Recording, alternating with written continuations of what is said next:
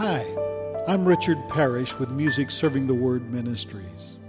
Thank you for downloading this MP3 podcast.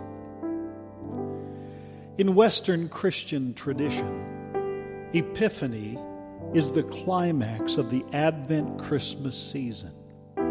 It begins on January the 6th, and for many within the Protestant tradition, the Epiphany season goes until Ash Wednesday. The term Epiphany means to show or to make known.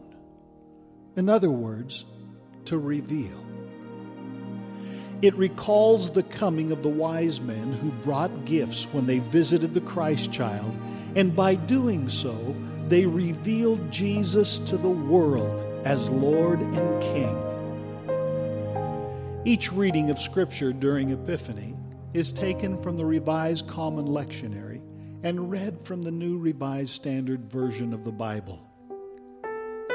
As you listen to the readings, you'll be reminded not only of the manifestation of Christ to the Magi, but to the whole world. These readings will help us recall the presence of Christ is here, right now, right where we are.